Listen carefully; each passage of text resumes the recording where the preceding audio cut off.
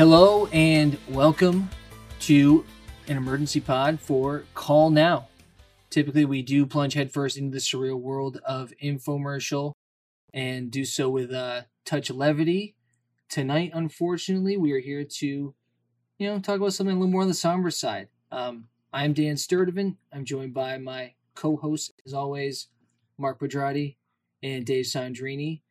And we are here because earlier this afternoon, we are on Wednesday, July 28, 2021. Legend himself, Ron Popeil, passed away today. The release that his group sent out said it was suddenly and peacefully at Cedars-Sinai Medical Center in Los Angeles at the age of 86. Man, I don't know. Even when someone's in their 80s, when there's someone like Ron, who's, I guess for us, been more pervasive in our lives than perhaps for others, it was still... I still kind of jumped back when I saw it and had that holy shit moment of saying, oh, wow, Ron actually passed away. He'd been working at least up until recently. Like we talked about the 5-in-1 Fryer not too long ago. And that's something that they shot, at least in the last 5-6 years, it seemed like 5-10 years, somewhere in that range. So yeah, but Legend is gone. It's nuts. Yeah. I mean, we see him every week on this. We hear him every week on this. I think I manipulated myself to think that he's just been here the whole time doing his thing. And so maybe he did slow down over the past couple of years. I can't really call that at this moment, but yeah, I mean, he's totally going to be missed by us and the infomercial world. And when you explain infomercials to people, he's literally the first person that you can kind of point to yes, to help you talk about a pasta maker, rotisserie, right? Or like trying to explain our show to people. Like yes. It's like, oh, what do you mean? It's like, well, like Ron Popeil, right? It's like, yeah, it's like, well, isn't it kind of weird that like all this stuff that he's done and like all these different products and that he's just kind of like this famous, non-famous person that everyone's familiar, not familiar with? Like, yeah, that's where we're spending a lot of our time these days. Yeah. Put his damn name on his company, like Ronco. That's a legendary company. Yeah. And so we talked about the pasta maker. We talked about the turkey fryer. We had what now feels like an even more important infomercial when it's him and Arnold together. The only one they ever did together, and they're selling the Showtime 6 Series Plus whatever awfully named knives. That was a fun run, right? To see them side by side. See Ron's 2 daughters on there. We joked about the faux family reunion. But everything that we'd heard, even from we talked to Stan Jacobs, when we talked to Jan Muller, both of them were pretty much on the same page, especially Jan being effusive in his praise, since he ended up kind of being the face of a lot of Ron's products, being the guy who was pushing the Showtime rotisserie on QVC, that giving him really a close relationship with him, where obviously Stan had worked with the Morris brothers and produced a lot of their infomercials and was well aware of Ron and, I don't think they ever worked together, he said, but, he had nothing ill to say about the guy. But yeah, I know we picked on Ron in our shows because his style is purely one of a kind, but I think that uniqueness is rooted in how much of a unicorn in this space even that he was, because he invented everything that he sold. He's the only guy who's that path, who is 100%, this is me, this is what I know, this is what I do, and I can sell it better than you can too. And even if, like Jan said, he might not have been the best, pitch man in history, the fact that he knew every crevice of everything he was selling definitely had an impact on his ability to sling it better than anybody else. Yeah, and the big thing for me is his transition into TV, which we learned all that from Stan's documentary, or kind of put the pieces together through Stan's documentary, which is, he was the king of a pitch in sales, but also made that jump from being a huckster, to being a household name and being on TV and being, he's very innovative for that. And the reason why people like everyone that we've covered is on TV. And also the reason why some of the great personalities of Stan's documentary couldn't make that transition, because it's a massive one to go from strictly sales, colorful, fun, crazy, keep people's attention for 20 minutes, person to person, to making a 30-minute show, which it's no easy thing, Yeah. It's a whole think about sport. Yeah. Think about when the ABA merged with the NBA, how basketball completely changed in the 80s. And before that, like, think about those players that played pre-ABA to post-ABA joining in the 80s, and the ones that could hang with the new type of basketball. Those are the legends. And we're looking, it's the Birds, it's the Magic, Birds, the Magic. Those were the new waves. But like, think of Ron Popeil as the guy that made that transition between pitching there in front of people to being the most successful. Dr. J. He's Dr. J. He's the merger. Yeah. And I'm not an expert because we don't know the timeline, but I would bet he's 5 years ahead of whoever the next person is who comes in to do that. You know what I mean? Like, I think he's even farther ahead of it. Like, because the Morrises were there along with it. As as we discussed, the Vitamix was technically the first infomercial.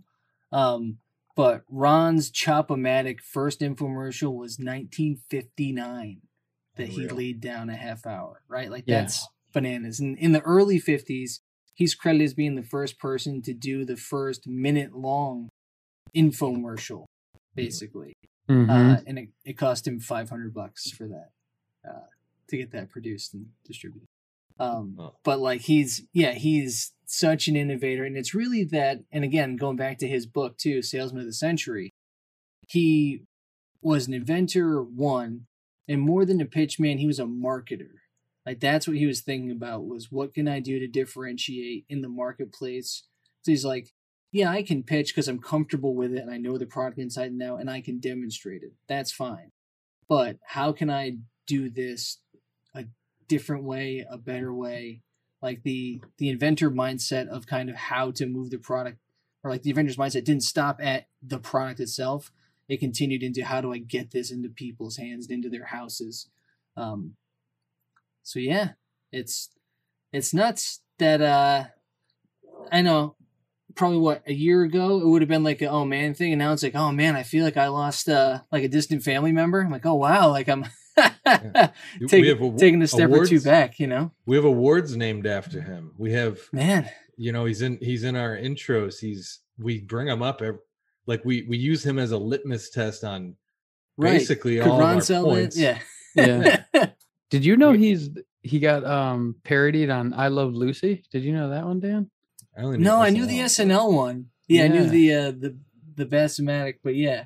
That's kind of crazy. And Old School. When does that happen in Old School? Did you read that? Ooh, I consider myself an Old School aficionado. It says appeared on everything from The Simpsons to Old School. Is he in Old School? That's something. Yeah, I think, Dave, you've stumbled into a corner of things that we need to investigate further, and we are going to, do things correctly. We are going to take the time. Excuse me.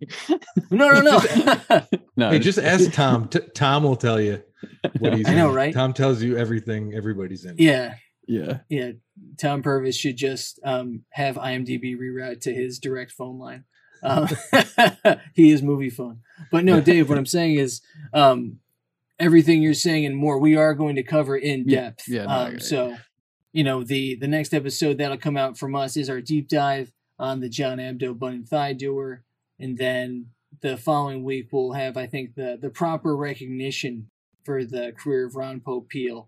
Kind of dig into all this stuff and find all these little pieces, like some of the things you're running into now, Dave. Because I think, it's a pervasive personality of sorts where it's everywhere.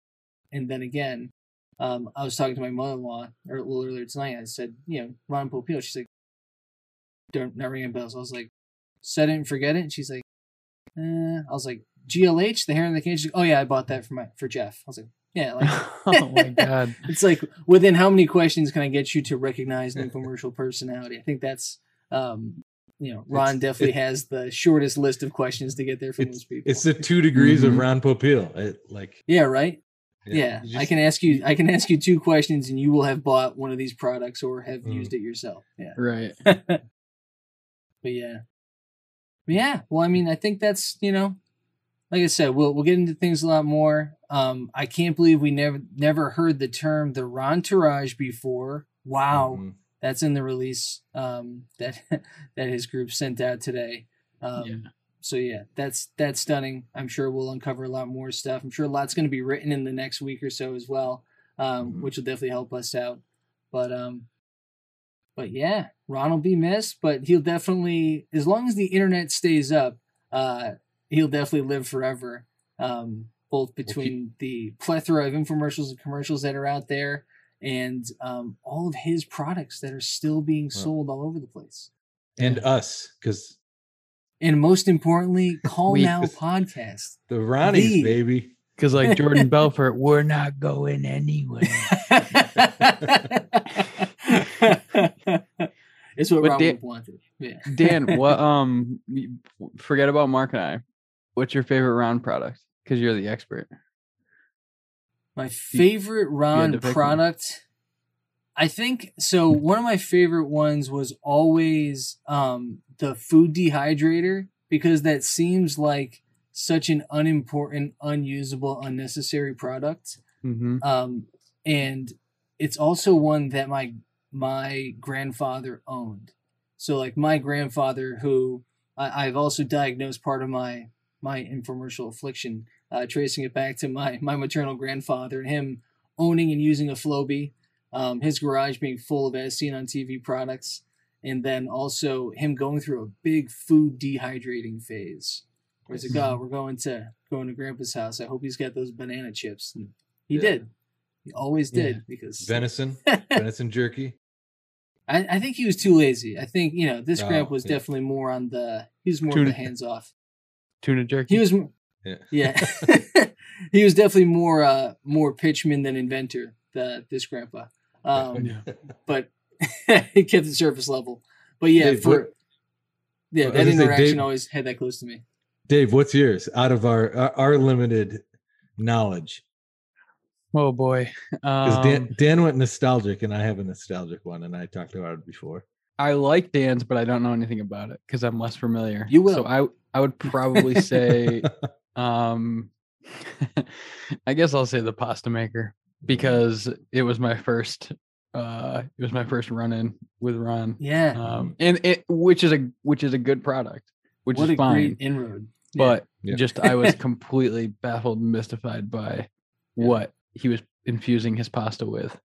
And it was a moment, this is personal, but it was a moment that I was like, I was not in Kansas anymore. That was my Hazel moment in the Call Now universe, is with Ron putting things into pasta. And I was like, whoa, I may have made a mistake here. You're like, I know the magic bullet was silly. You're like, I brought up the Bowflex because I get that. And then you're like, uh-oh. Right. Dave, it's got to be mine too, just because I know I talked about it on the pasta maker episode, but I just I remember my dad just being like, oh yeah, we had that thing. I don't know why we stopped using it. He's like, the pasta was great and we used it once, and that was it. He's like, I really don't know why we stopped using it. Well, didn't your dad also send Ron a letter about the molding deficiencies of it and making it an offer to help repair it? He did, yeah. He found some shit parts to it, and how he could make it better. Always negotiate. Yeah, always. So, yeah, Captain Feeney. Yeah. Captain Feeney, the original Captain Feeney. Yeah. Does anybody know that? Oh Jesus. Yeah. But listen, so we'll talk a lot more about Ron coming up, but in all sincerity, the thoughts with his family, obviously, and it's a loss for all of us infomercialists, as I choose to think of, at least me. You guys are stuck with me, so you are too. No, RIP Ron. 86 is that's a good run, man. It's a good run. Yeah, I'd sign up for 86. Yep, I'm in for that. Yeah, going 150%. Yeah. Yeah, exactly. Seriously. Change the game. put his name on his goddamn apron, sold his shit, brought his family in, invented, pitched, made a lot of money, died at 86. Oh, yeah. Hell of a run. Rest in Yep. peace. Yeah, if you told little Ron in that boarding school that this was going to be the run, he'd be like, that sounds right. Yeah. Off the bone. Yeah. Off the bone, baby. Yep. Dave, you said it. Rest in peace, Ron. Thank you, everybody. We'll talk to you again soon. And you should still have fun at your apartments. Yeah. Always have fun. Thank you all for tuning in. Please don't forget to subscribe, like, or follow on your preferred podcast medium. And for all things Call Now, visit callnowpodcast.com. And if you want to connect with the boys, you can find them at Call Now Podcast on Twitter and Instagram, or send them an email at callnowpodcast@gmail.com. And if you can't fight the urge to pick up the phone and call now, you can leave them a voice message at 617-356-7439. If you call in the next 30 minutes, you might just be the next star of Call Now. Thanks again for listening. We hope you tune in next time to Call Now.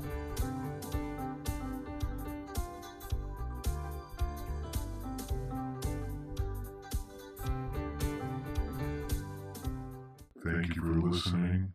This has been a B+ effort. We'll try harder next time.